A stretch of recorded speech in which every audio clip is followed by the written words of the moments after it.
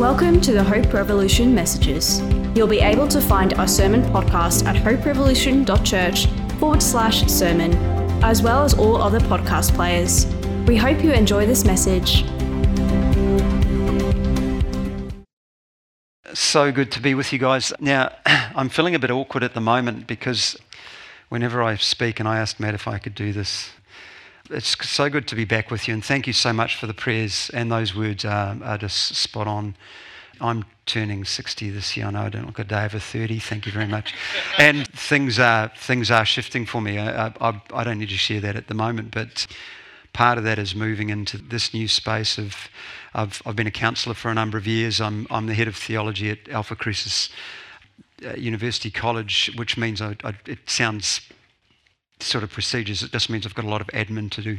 I've been teaching and as some of you may know, being part of Kaleidoscope, which is I've shared with KJ's family for a number of years. And sadly, when Michelle passed, Trudy and I felt to close the community because we were in this together. We just didn't feel. Michelle and Mick and Trudy and I always said that if one of us as a couple left, that was it for the community, not because the community rises and falls on us, but we're just in this together and we knew it was right time. And so a year and a half ago, we closed that and moved back into a more traditional, I'm credentialed with the ACC community, which at one stage I was a bit of a reluctant ACC credentialed person because they're Pentecostal, right? You know what Pentecostals are like, Daniel, don't you?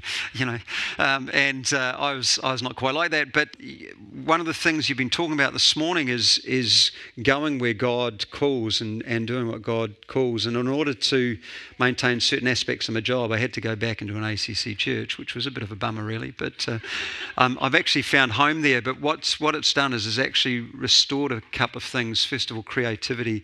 I'm not the arty-farty type. I am a touchy-feely person, so I like playing with Play-Doh.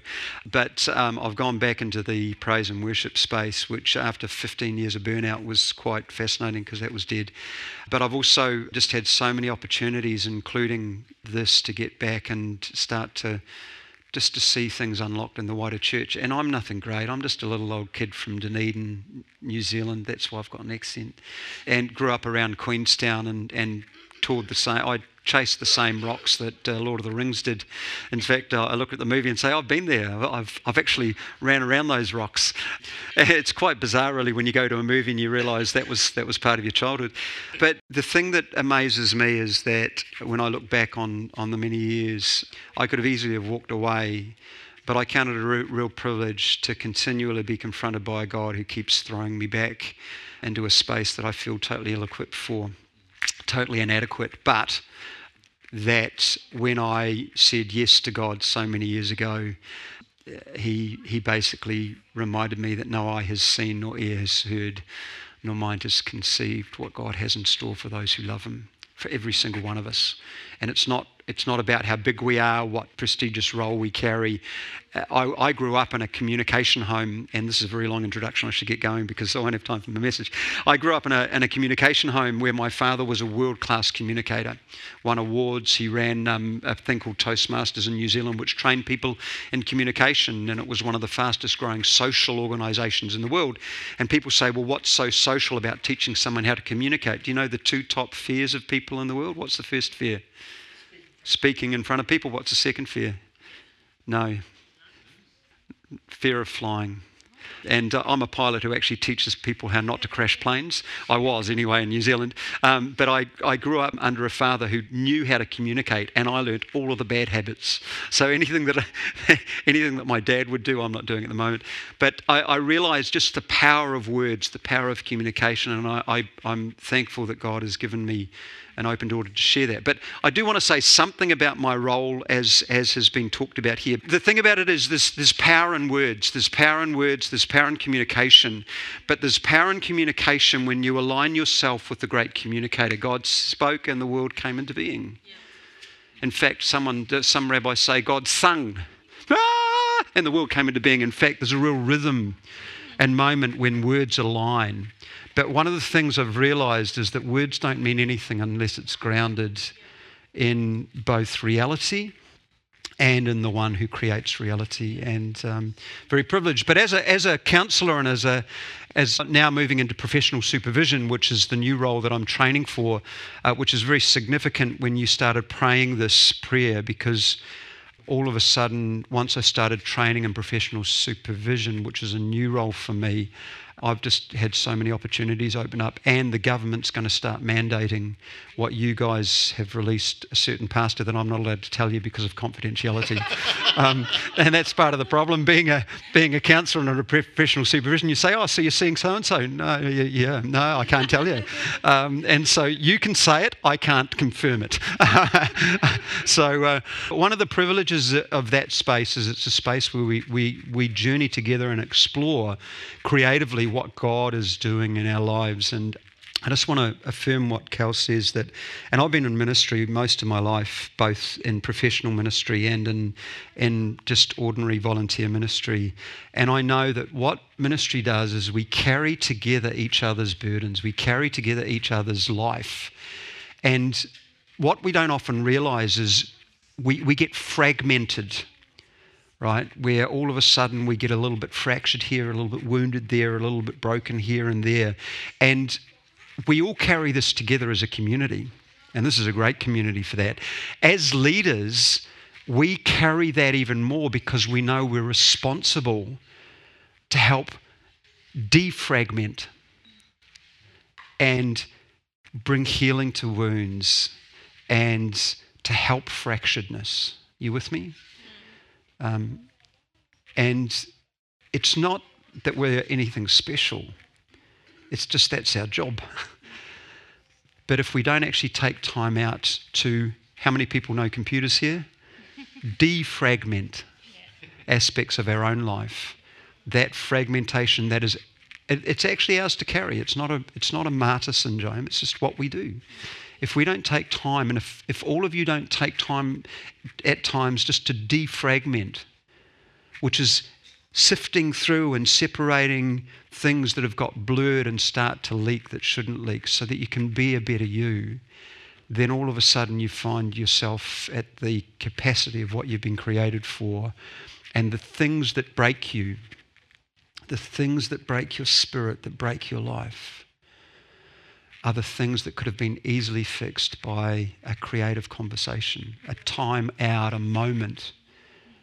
And so I count it a real privilege to be part of this community in this space. But also I just think, it's awesome what you guys are doing. So keep doing what you're doing, and if you are finding yourself at the capacity of your life where you go, every time I wake up, I just wake up so stressed and just going, oh my goodness, what's life going to throw? Go and talk to someone here and go and see your doctor and get a referral. Go and talk to someone. Talking actually isn't a dangerous thing, men. Talking actually isn't a dangerous thing when it's done with the right person, because they're not there to tell you what to do. They're there to help defragment so that you can actually find what you're strong in and what you need to do for the rest of your day, your week, your life, so that you can be the better person you can be. So I just count that a real privilege. So thank you very much for your introduction. I was given a text today because when we were talking about coming and speaking, I was given the opportunity to speak for 2 weeks. Unfortunately, I'd booked out last week at another community that I'm a part of. And Matt said, why don't you come and talk to us about Paul? Because I've just spent the past 10 years studying Paul. Not the Paul of Acts, because that's Luke's Paul, but the Paul of the letters in Galatians. And I came out the other end finally. They said, yes, okay, we'll accept your heresy. It's about to come out in a book in June, which is really exciting for me, other than the fact that it's going to cost well over $100, and it's only really for libraries and academic people that need a big dictionary and like spouting big words. I promised my mother that when the book came out, I would actually write a book. This isn't to dumb it down, but write a book for her, where she didn't need the dictionary. So what I'm hoping to do is I studied the Spirit in Galatians and Christian identity, and I'm going to write a study guide to the Spirit and Christian identity in Galatians. And I have a friend who said, I don't read books. He said, but I'll read your book. I said, yeah, right. He said, no, I will. I said, okay, here's the challenge. I'm going to write a chapter at a time. We're going to go through it, and I'm going to put his questions at the end of the chapter that are actually going to help me connect, because when you're dealing with academic, you're always thinking at a weird level. And sometimes our words get in the road of stuff. And I'm going to write a book in Galatians, so I'm looking forward to that keeps me connected to both the technical thinking that you mentioned, the creativity in mind, but also keeping me with ministry. But I'm going to shut up now and get on with the message. It's really interesting when you actually are given a passage like Acts 13, 1 to 12, what are you going to do with a passage that says what it says? You could read it and say, right, sermon over. And I was actually thinking of doing that. I was actually thinking of, let's just read it and go home because, it's really, really good. But I thought I'd call it a worship service, a commissioning, and a really cool trick. Now, that really cool trick's in triple question mark because you've got to ask yourself, what do you mean by a really cool trick? It will make sense after I get to it. It's a passage in two sections, Acts 13, 1 to 3, that sets up for the next passage at which the really cool trick is. So you're really anticipating the really cool trick? Fantastic. It starts with this little short story, and it says this. Now, in the church at Antioch, and this is a church that isn't Jerusalem, really, really important. In the church in Antioch, there were prophets and teachers. Very interesting, prophets and teachers. You go, that's really weird. Where are the pastors, the evangelists, and the apostles? But that's beside the point. Here they are. There were prophets and teachers. Barnabas, Simon called Niger, Lucius of Cyrene, Manaen, who had been brought up with Herod the Tetrarch, and Saul. While they were worshipping the Lord and fasting, isn't it funny? Actually, when you fast, you actually slow, don't you? You stop eating and you slow, because if you go fast, you actually don't have any energy to go fast. I don't know why they call it fasting, but that's okay. And while they were worshipping the Lord and fasting, the Holy Spirit said, "Set apart from me Barnabas and Saul for the work to which I have called them." So after they had fasted and prayed, they placed their hands on them and sent them off, right? So this is very interesting. When you actually start to look at this, it says, it actually starts really the verse before. And it says this in the last part of Acts 12, which you might have covered last week or another time. Yeah. When Barnabas and Saul had finished their mission, they returned from Jerusalem. That's meant to be Antioch square bracket. I just wanted to say that. Antioch, taking with them John, also called Mark. So all of a sudden, in the midst of this narrative about Peter, who belongs to the church in Jerusalem, you get the story about Barnabas and Paul that we'd met before. Now, we met Paul, right, at the feet of Stephen, at the place where Stephen was being stoned, not with rocks, not. And he's being stoned, and Saul's there, who later becomes Paul. Saul's there, and he gets really, really angry at the message that's going on, and he pushes off and decides to go on a bit of a rant and a rage to actually deal with this small sect who aren't yet called Christians, but these followers of this person that got crucified by the Romans and died and was actually causing a bit of a stir because he, Paul or Saul, was really, really peeved off at what they were doing to his God. We think he's really angry because he's just an angry person, but he was so zealous for God that he was going to deal with anybody that was dissenters. And we first meet Paul on the road to Damascus. He gets knocked off a donkey. He hears a voice that stutters, Saul, Saul, Saul, Saul, Saul. It was actually just emphasis. Saul, Saul, why do you persecute me? Oh, I don't know who you are, who I'm persecuting. So he doesn't know. He says, who are you, Lord? And we go, well, that's a high term. It's not. It's a low term. It's just, who are you, sir? You must be pretty important because you knocked me off a horse or a donkey, depending on the version you use. And he says, who are you, Lord?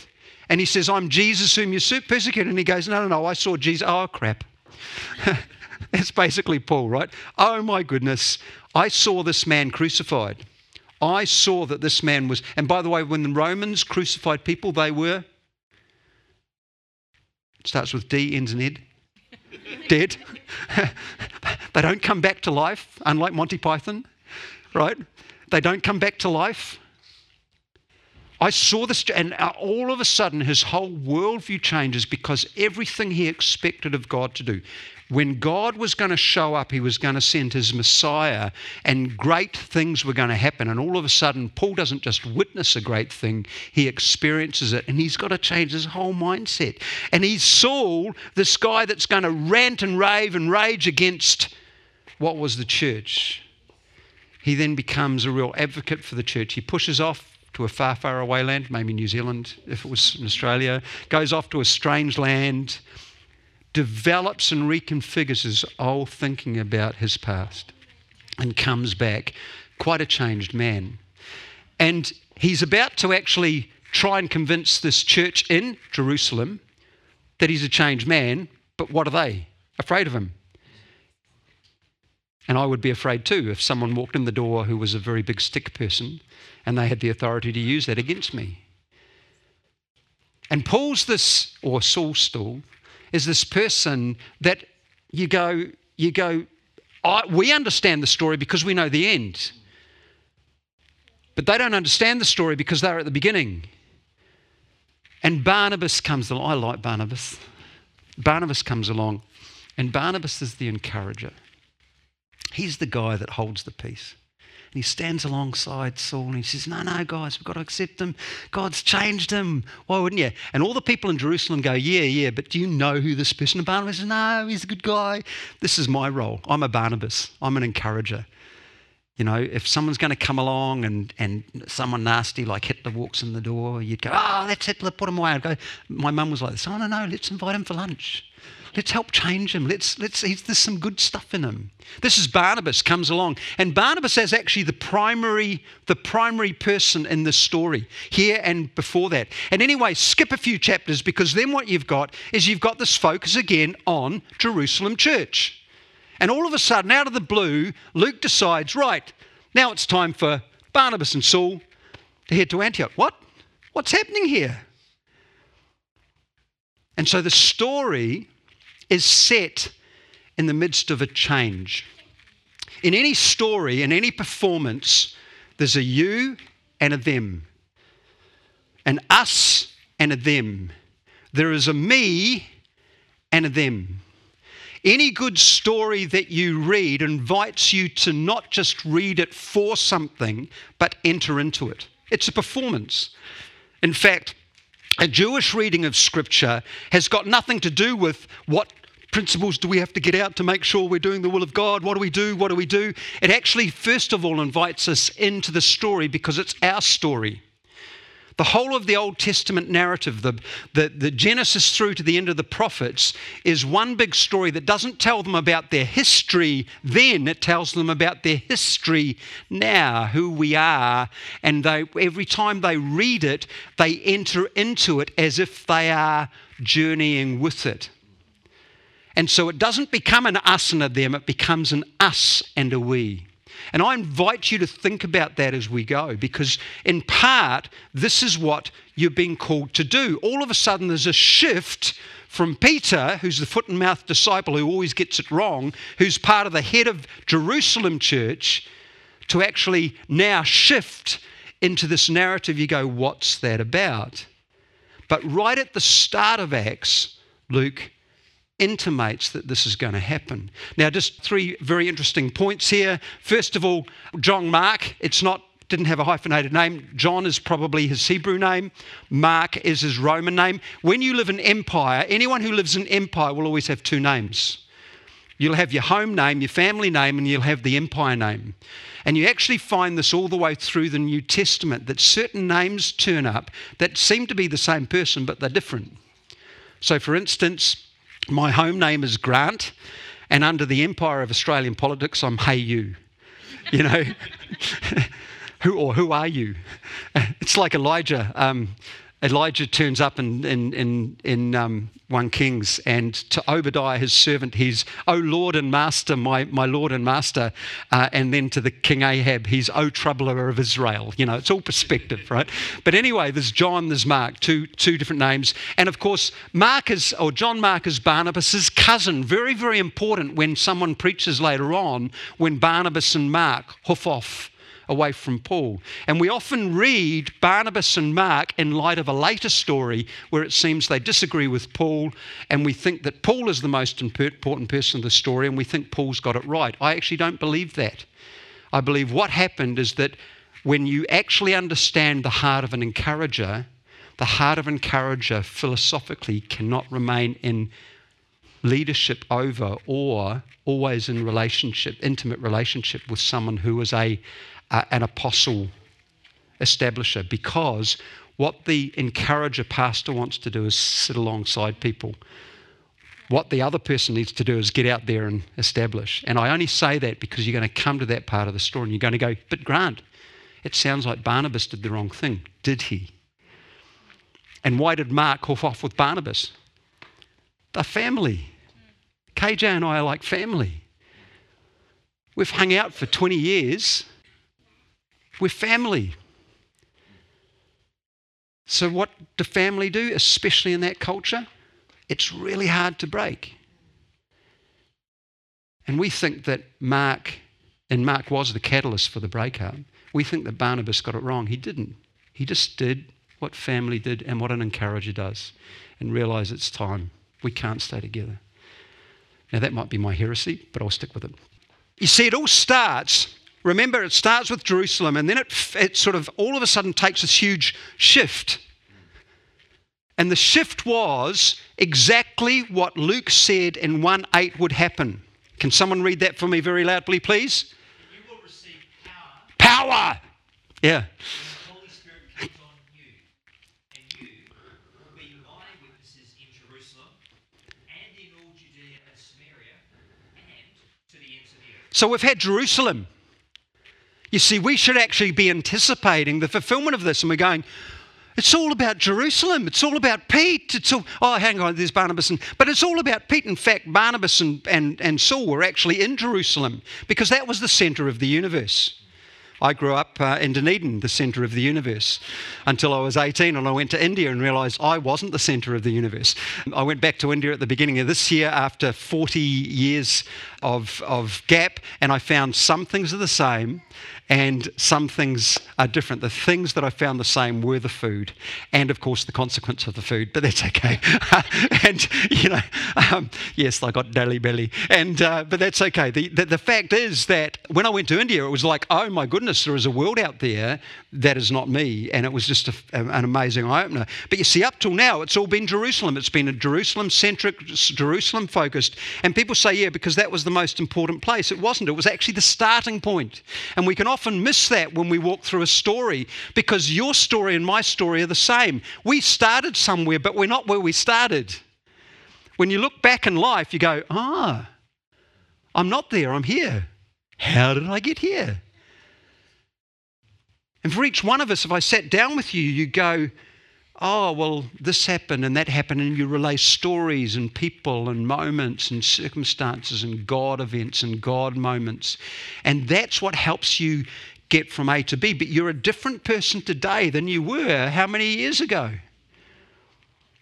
The story is more important to understand, not from the start, but actually through the process looking back, that what the start brought us. Everything that we're going to talk about next week at Easter started and was centered around Jerusalem. Very important. Why? Because that was the center of Judaism, the center of the temple, where they believed that's where God hung out, that's where God's salvation would come to and through, and they believed that everything that God promised would make Israel numero uno, number one. God had a different purpose. In fact, Jerusalem was never meant to be the center of the universe. Started off in the Old Testament, I chose you not because you were great. I chose you not because you were numerous. I chose you because I loved you. And I wanted to make people jealous of that relationship. And you'll be my witnesses when you actually reflect my character. Where? To the whole of the world. What did Israel do? We want to have it for ourselves. And what did God keep doing? Brought them back. Said, no.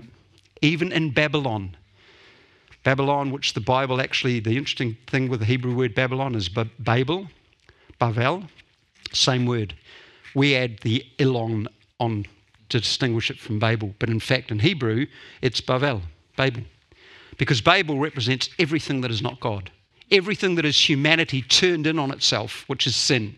Humanity turned in on itself where it says, we will become great. We will become the center of the universe. We will do everything our way. And so what does God do to punish Israel? Sends them off to Footscray. Because we know what Footscrayans are like, don't we? Yeah, good Footscray. That's right. Good Footscray. And we know what people are like there.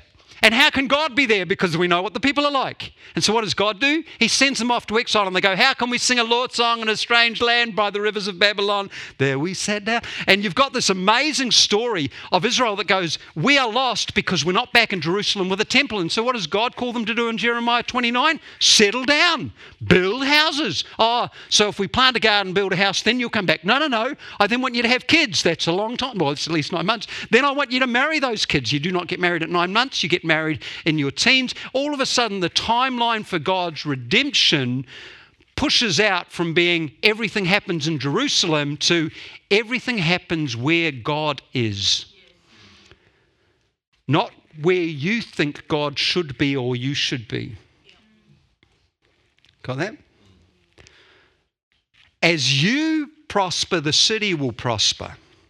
But it's Footscray God. Babylon. It's a place where you're not. Your temple's not here. The normal religiosity of that place is not here. God says, you've got it wrong. Because when you are there, I am there. When you prosper, the city will prosper. And as the city prospers, you'll prosper. How long, oh God? How long? 70. It's a good guess. It's got the wrong number at the beginning, but that's okay. 70 years. And people go, oh, well, I could do that. No, you couldn't. Do you realise that 70 years back then, the average age of a guy was probably 35 or 40? A woman would reach maybe 50, 55. Pretty hard times. That meant that whatever generation was going to be returned was not the generation that left. It's in fact equivalent of 3 generations. We often miss that in the story because we're not walking through the story. We're looking back over and using our call to participate. And people are going, oh my goodness, I'm lost because everything that I thought was going to happen was back at the start. The glory is the temple. And so what does God do? He says, don't worry, I've got a plan. And then he restores them and someone else builds a temple. And it's actually bigger than the first temple. It is so bright, you've got to wear shades, literally, because when the sun was on it, it was so bright, and that was a temple. Herod, they came back and they restored the temple, but it wasn't to its fullest glory, the Solomon temple. It was actually Herod later on that built a temple. And it was on the Temple Mount, in the same place. It was so bright, and he wanted this, that everyone that came towards Jerusalem on a certain day was blinded by the light. It was so bright and so big because Herod wanted to make a name for himself in that place so they'd accept him, because he was from the place where the Petra is, the rock city. He wasn't Jewish. They wouldn't accept him. So he paid Rome and he paid the Jewish people to like him. And it's in this place that they expect God to show up. The starting point. We're back to the glory days. We're back to the glory place.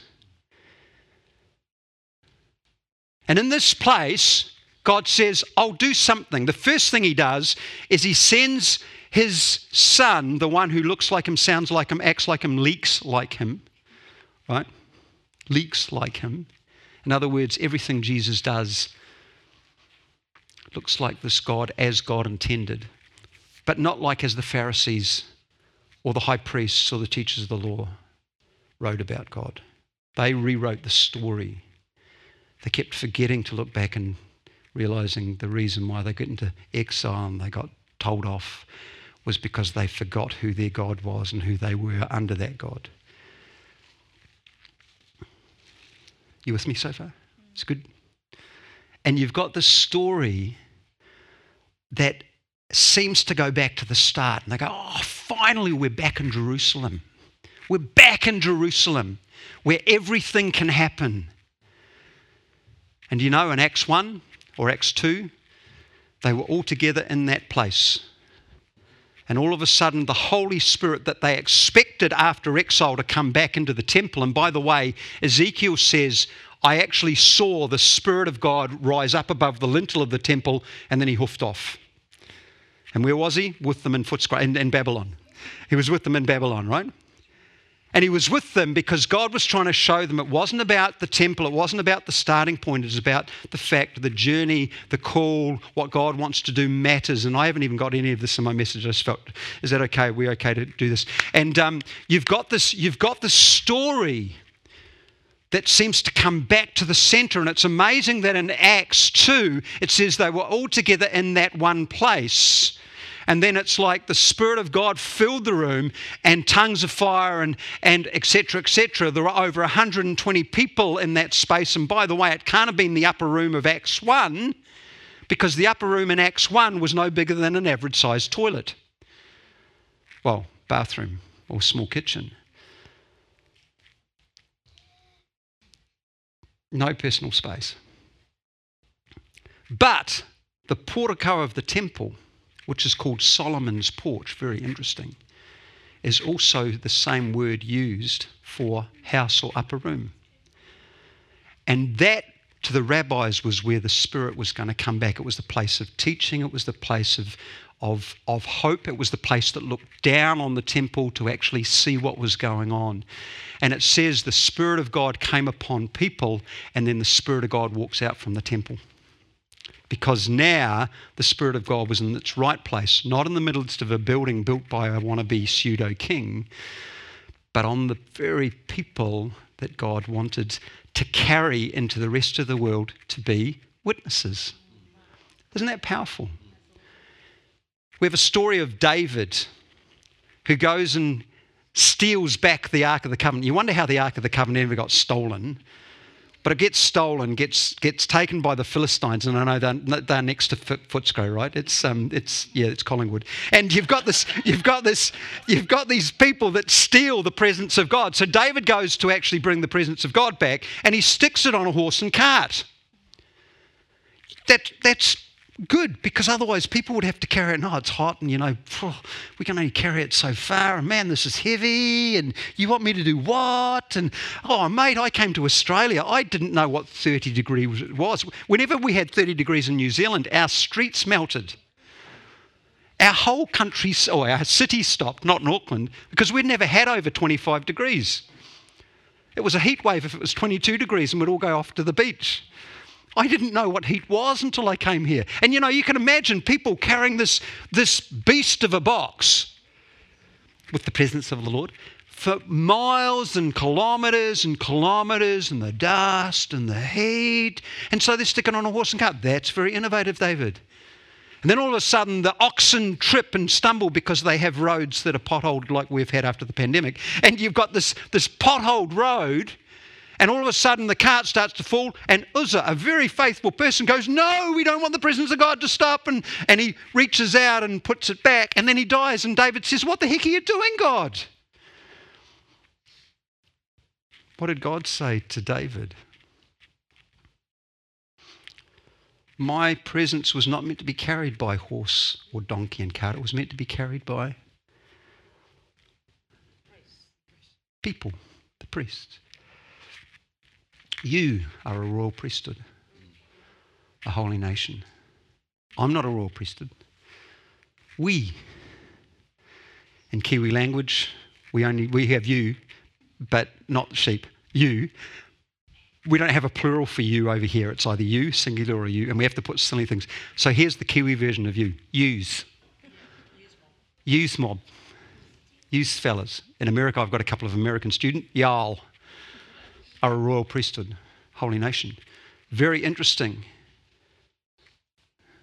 Why will we be witnesses? Because yous carry the presence of God. And that was always the intention. Not in Jerusalem at the temple, but wherever you are. Just remember, wherever you go, there you are. And we go, if I could just bring people back to the presence of God, back into the church services, back into those places where we can go, then surely they'll meet God. But do you know what God keeps doing? He keeps throwing you out into the dark places and the dark spaces and the moments and the opportunities of everyday life. Of everyday life. And that's the starting point of God's call for us as God's people. We often want to go back to the start or the primary place of the temple, and God says, no, I want to take you and send you out into the spaces and the places which you already inhabit outside of that space, because yous are a royal priesthood. You carry the presence of God. I carry the presence of God. Simple, is it? Not sure. But here we've got Saul and Barnabas, who, while they were in Jerusalem, do not represent the Jerusalem church. And they're always going to hoof it back to where they're meant to be. And all of a sudden in this story, you've got the shift away from Jerusalem. This is the significant turning point towards the rest of the world. And you and I are very, very grateful for that, because if they hadn't changed direction, we wouldn't be here today talking about this stuff. Because apart from New Zealand, we are the outer ends of the earth. Right? I know that New Zealand's God's own, so that makes Australia his footstool. No, just joking. We are an outflow of the fact that this story shifts focus and shifts direction, and that's powerful. We're entering into the story and we're going, man, not what do we need to get out of it, but who are we? What is this if this is our story? And they were together in a place, like the others were in an upper room.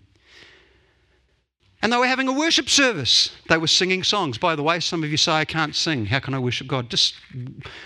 I really want to encourage you. It's not because of any judgment that I felt here today, but I really want to encourage you. Prayer and praise are like conversation that reconnect us to this God who calls us. And if you don't feel like you sing, just speak words, because what songs do is they give words to your praise that you sometimes feel uncomfortable or uncertain to do. For some people, they write the songs. I write the songs that make the whole world sing. And you go, wow, I love those songs. But if you're not a singer, don't sing, speak it. It's called rap.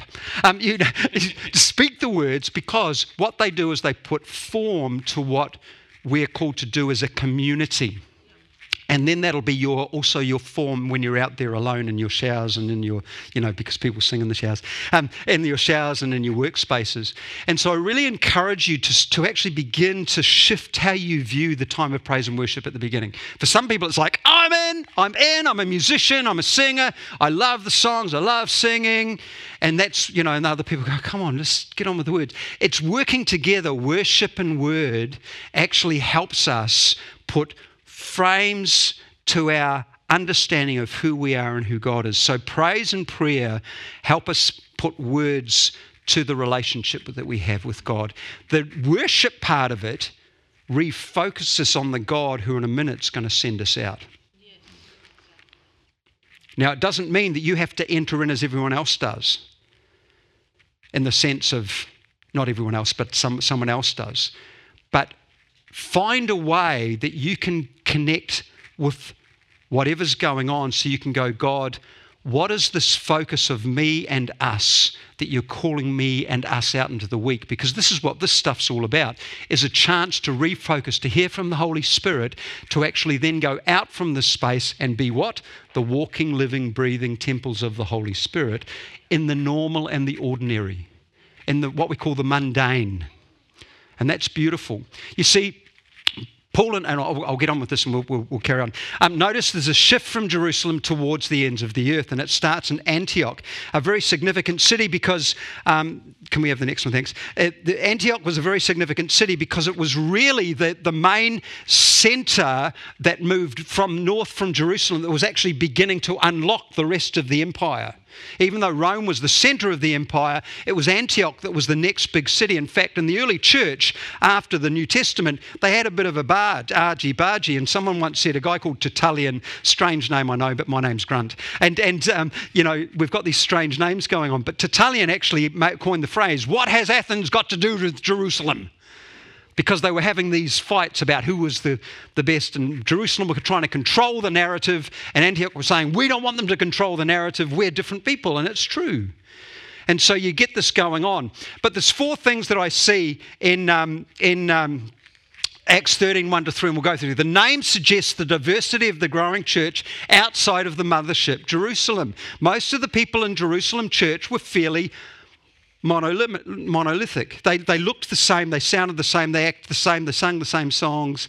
They weren't all Jews of the same colour, but they were predominantly Jewish. They knew the culture, they fitted into the city, and they wanted everybody to look like them. If everybody could look like us, then surely we're back to the golden years of Judaism, but now with Christ at the centre, where the world would finally be able to be saved. And so what the Jerusalem church started to do was actually act like the Pharisees and control the narrative. Whereas what Antioch tells us, look at the people. Fascinating who's there. By the way, Simon from Niger is most likely what colour skin? Yeah. Dark, brown caramel is one of my caramel friends. I can't say that, but he calls himself caramel. But most likely dark. People from Niger were most likely dark. Possibly the guy that carried the crossbeam. They suggest, they don't know. You've got Manian is a very interesting person because he's not just a person who works with Herod. The word actually used is a nursing with person. He is nursed with, so it's most likely he was an adopted son of Herod. And the reason for that is Herod liked killing off his sons. But he was actually most likely to be an adopted son of Herod. Look who's coming into the church. Even those that are opposing are starting to come. And then Lucian as well. But ministry in the church is both communal and it's relational. Ministry doesn't just happen because Matt's here. Even though there's been an established, and there is an established leadership and eldership, ministry is always communal and it's relational.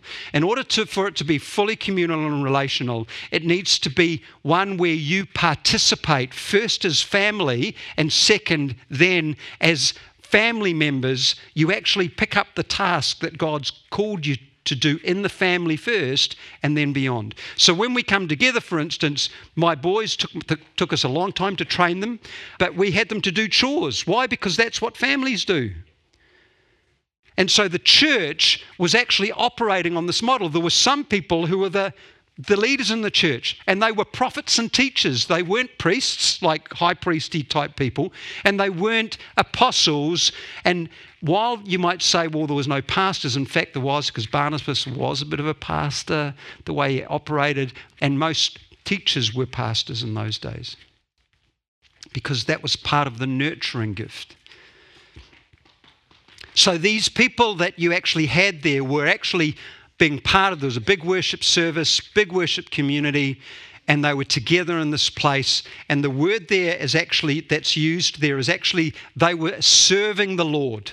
And that word liturgis or liturgy is actually very similar to the one used in the temple of priests. So there was definitely a sense of this idea that we're here to honour the Lord and serve the Lord together as we come together in that space. It was during a worship service, the liturgical ministry, that Barnabas and, note the order, not Paul and Barnabas, and by the way, Paul gets more and more changed to his Roman name, was set apart and commissioned by the Holy Spirit, who said, take Barnabas and Saul and you commission them for the work that I have called them.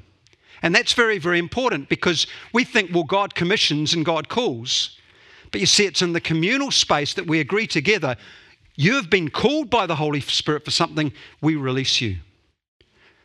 And sometimes that releasing might take time. It might be, hey, I feel called to this, and we might go as a community, actually, you're not quite ready. But when you're ready, we will pray for you and we will release you. Now that word isn't sent like apostle. It's actually we will release you into the things God has called you. And that means that we now are responsible to nurture that. We now are responsible to get behind that. And some of you are being called to service in the church. Some of you are being called to read your Bible. Some of you are being called to be great parents. And some of you are being called to things outside of the church or to roles within the church. We often think that this calling of God is high and spiritual and technical, and in fact, it's not always the case. Sometimes it's just ordinary, everyday work. You see, the word mundane is not a nasty word. In the days of Israel, of the New Testament, there were 4 different jars that were used for water. There was the special sacred jars that were used for purification ceremonies in the temple, for washing of hands and washing of bodies for the sake of worship. There was a jar that was used for drinking water, right? Now, the jar that was used for drinking water was different than the jars that people washed their hands in the ordinary home. We're now getting down to the mundane. The apparent lowest of the low was the jar that was used for water to wash feet. Oh my goodness, have you seen the state of some people's feet? But the reason for that is people walked around in sandals, bare feet, and they got very, very dirty. So when you walked into a home, when you walked into a place of work or a place of worship, you had to wash feet. And that was called the mundane, the ordinary. It was actually called in some circles the profane. You had the sacred and the profane. And people go, oh, it's profane, profanity. Ah, that's nasty. In fact, you needed the profane before you could enter into the sacred. The mundane and the profane was actually more prevalent and more important to everyday life than the holy water. Because without it, the whole of society didn't operate well. It's very interesting who washed Jesus' feet when he was reclining at the table of Simon the leper. In one it's Mary Magdalene, and the other it's a prostitute. Do you know who's washing your feet? Well, no one else washed it. She's blessed because she took the role that was necessary for this moment. We miss that because we are looking for the big and miss the moment. You might be one of the, it's going to sound awful, you might be one of the profane, one of the mundane. You might be the ones who pray and send, or you might be one of the ones who sends. It doesn't matter, we're all in this together. Very important. And finally, in obedience, the church releases people to their task.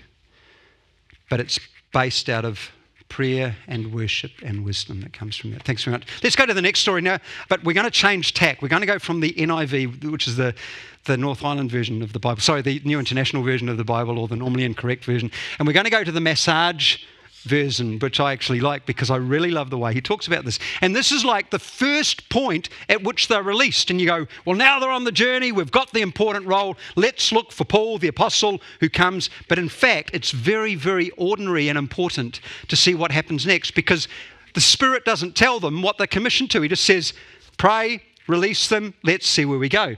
And it says off here, can someone actually read this? Thanks very, very loudly. Thanks, Sam. That'd be really good. Note the order. Barnabas and Saul, right? Yeah.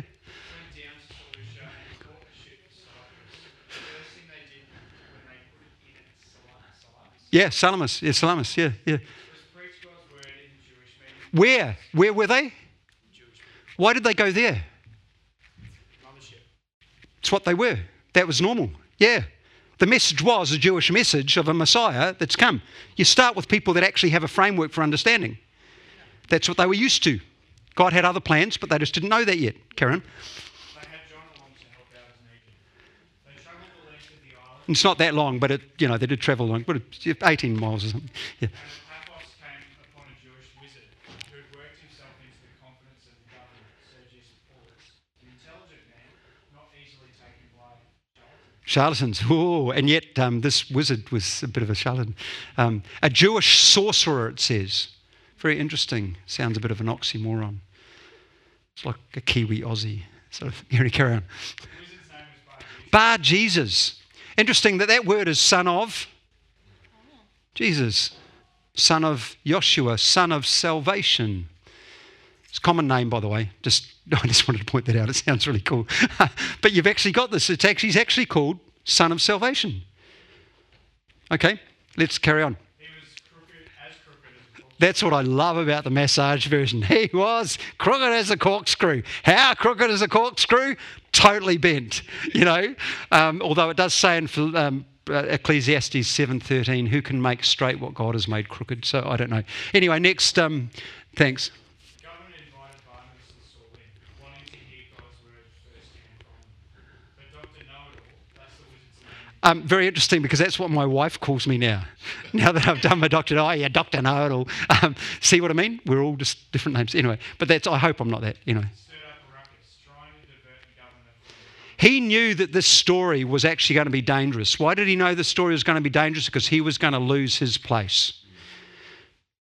Barnabas and Paul are just doing what they're called to do. They start with the Jewish synagogue, and then they meet in the synagogue this guy called Bar Jesus, or Elymas, which is the term later on. That it's used twice. There's Bar Jesus, and then his second name, Elymas, is actually used. And they meet him actually while doing their job, and all of a sudden they come across opposition. They have been called, they've been commissioned, and you think, well, what would you do? As an encourager, I'd go, come on, Bar Jesus. I won't call you Dr. Know-it-all because that's pretty nasty. But come on, Bar Jesus, let's just talk about this. And yet there's a sharp thing happens, and it's because what God wants to start doing in the church is very, very unique when the church has to be established into the outermost parts of the earth. This is a long bit. Sam, you doing all right? You okay? You okay? I'm good. You good? I had my portrait drawn. Oh, that's great. Fantastic. But Saul, or Paul, his Roman name, full of the Holy Spirit, and looking him straight in the eye, said, "You bag of wind, you parody of the devil. Why you stay up nights and invent your schemes?" Now, here's something we haven't seen in Paul up till now. This is what I mean. Barnabas, come on, Bar Jesus. Let's talk about it. What does Paul do? Straight to the throat. It's what the NIV says, you're a child of the devil, an enemy of everything that is right. You're full of all kinds of deceit and whiskey. Oh, that's whiskey? No, sorry, trickery. Oh my goodness. Things are changing. There's something anticipating that's going to come, and this comes not from Barnabas the encourager, but from Saul, the person who's a fairly new convert, but who was the same Saul that breathed fire and had the capability to stand up against people when he was on the road to Damascus. We see something of the character and the nature of Paul that comes out in this, that God doesn't change your character or nature when he calls you. He calls you with all you've got, whether it be a Barnabas or a Saul. Now, sometimes we need the Barnabases. Sauls create a lot of problems for us as counsellors because they make people feel really, really bad. And we have to come along behind them and go, yeah, well, let's work this out, But sometimes you need this. Carry on. Now you've come up against God himself, and your game is up. You're about to go blind. No sunlight for you for a good long stretch. He was plunged immediately into a shadowy mist and stumbled around, begging people to take his hand and show him the way. He was wanting to control the narrative. Now he was having to be controlled by others as he walked through the narrative. Carry on. Next things here. When the governor saw what happened, he became a believer, full of enthusiasm over what they were saying about the master. 4 things I see from this. They started in a familiar place. You see, sometimes what we're looking for is we're looking for the spiritual or the unique when we get commissioned and called. But they actually started in the place where Barnabas was from. Barnabas was actually a Levite from Cyprus. He was familiar with the place. What's your familiar place? Maybe that's where God wants you to start. Oh yeah, but I want to do great things for God. It starts where you are. What's in your hand? Where are you? And it doesn't start necessarily with you turning to someone and saying, "You child of the devil." Sometimes it just starts from you shutting up and doing a good job. Because that's the first thing God wants us to do, is be his witnesses. Not just share a message that people aren't ready for. Peter says it like this: be ready in and out of season to give an account of your hope when someone asks you. Why will they ask you?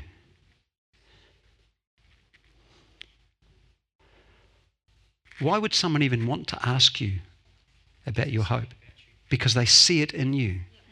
You see, and then your words matter.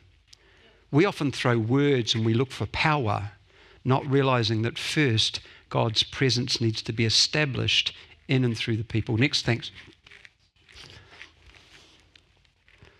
They started with familiar people. Let's carry on. They didn't let opposition deflect them from their task. Two people together are far easier to deal with opposition than one person alone. And next, and this reflects Luke's combination of word and deed. God wants to use you. God wants to call you. This is your story as much as it's their story. You might not be called like Barnabas and Paul to exotic places or to operate in ways that Paul does here, but you've been called and you've been commissioned to first be witnesses wherever you are. You're part of the shift of the narrative away from Jerusalem. But he starts with you and I. He starts with this community and these individuals in this community. Next, thanks. When God calls us, he wants us to be deep readers and deep learners, what I call technicians or mechanics of his word, people who know the depth of who he is, his character and life and his purposes for us, each other and our communities. In order to do that, we start with the word of God, but we also start with each other. We encourage one another. We listen out for one another. We look out for one another. And then we care for one another and we support one another as you go. Thanks, Lockie. Keep going. This is the thing I wanted to leave us with. Who are we in this story? Are you the one still on the journey trying to figure out who this is? Or are you the one that knows your call and commission and are waiting to be released? Have you been released and are you looking for the place and the space? We're each at different points of the story. But I invite you to go back through the week and read that again and say, God, who am I in this story? Am I a releaser or am I being released? Is there somewhere I still need to go to be established? Saul needed time to become the Saul that became the Paul. And he did it in relationship with a Barnabas. Some of you need a Barnabas. Some of you as Barnabases need to become the Barnabas you've been called to be so that you can nurture another person and see them go beyond you. And some of us need to be careful we're not Dr. Know-it-all, the bar Jesus that occasionally needs the rebuke. By the way, his blindness wasn't permanent, it was temporary. I wonder what would have happened once he came out of his blindness. Would he be the same arrogant man that he was, or would he actually follow Sergius Paulus and actually recognising he'd stepped over the line? That like Paul, he needed a Damascus Road experience. Let me pray for you and we'll finish. Father, I just want to thank you for this community. I thank you for Matt and Tanya and the elders that are leading this amazing space in this place, that they're just wanting to be faithful to what you've called them to in this region, in this location. Father, I thank you for every person that is here and even is not here, that they are faithful to the call to be Hope Revolution. And I pray that as we go from this place, we wouldn't see this just as a story of us, of them and them there, but actually of us and now. And that we would glean something from these scriptures as we read them that actually reflect into our life and through us to others. And Lord, as we listen and as we worship, as we praise and as we pray, I pray that you would not just give us supernatural words of encouragement, but you would also start to shape and call and hone that call in each of our lives so that we can go out into your world to be the witnesses you've called us to be, in Jesus' name. Amen. Thank you very much, guys. Thank you so much for listening. If you have any questions or feedback, please email us at hello@hoperevolution.church.